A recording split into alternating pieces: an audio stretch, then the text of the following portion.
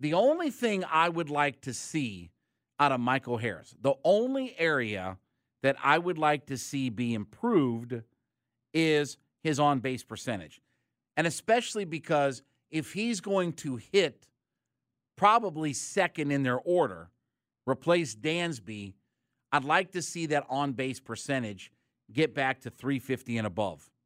And if you look at his minor league numbers, 344, then when he got to Rome in his first stint, only 93 plate appearances, but 269, but 403, 362, 372.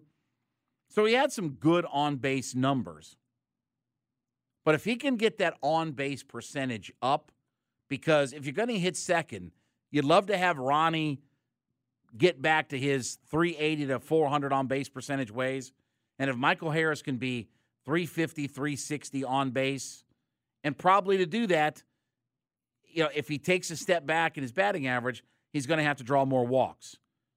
And that comes with patience and understanding major league pitchers and different things like that. He had 21 walks and 107 strikeouts.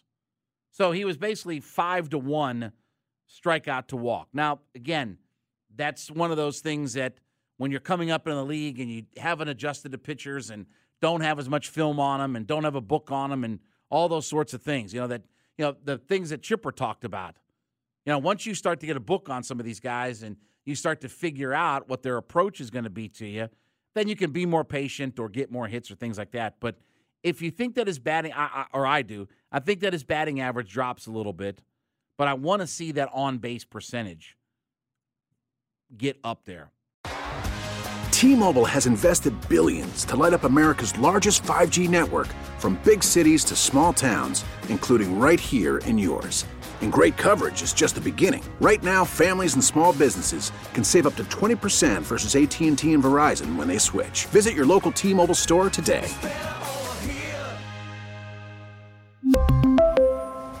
Plan savings with 3 lines of T-Mobile Essentials versus comparable available plans. Plan features and taxes and fees may vary.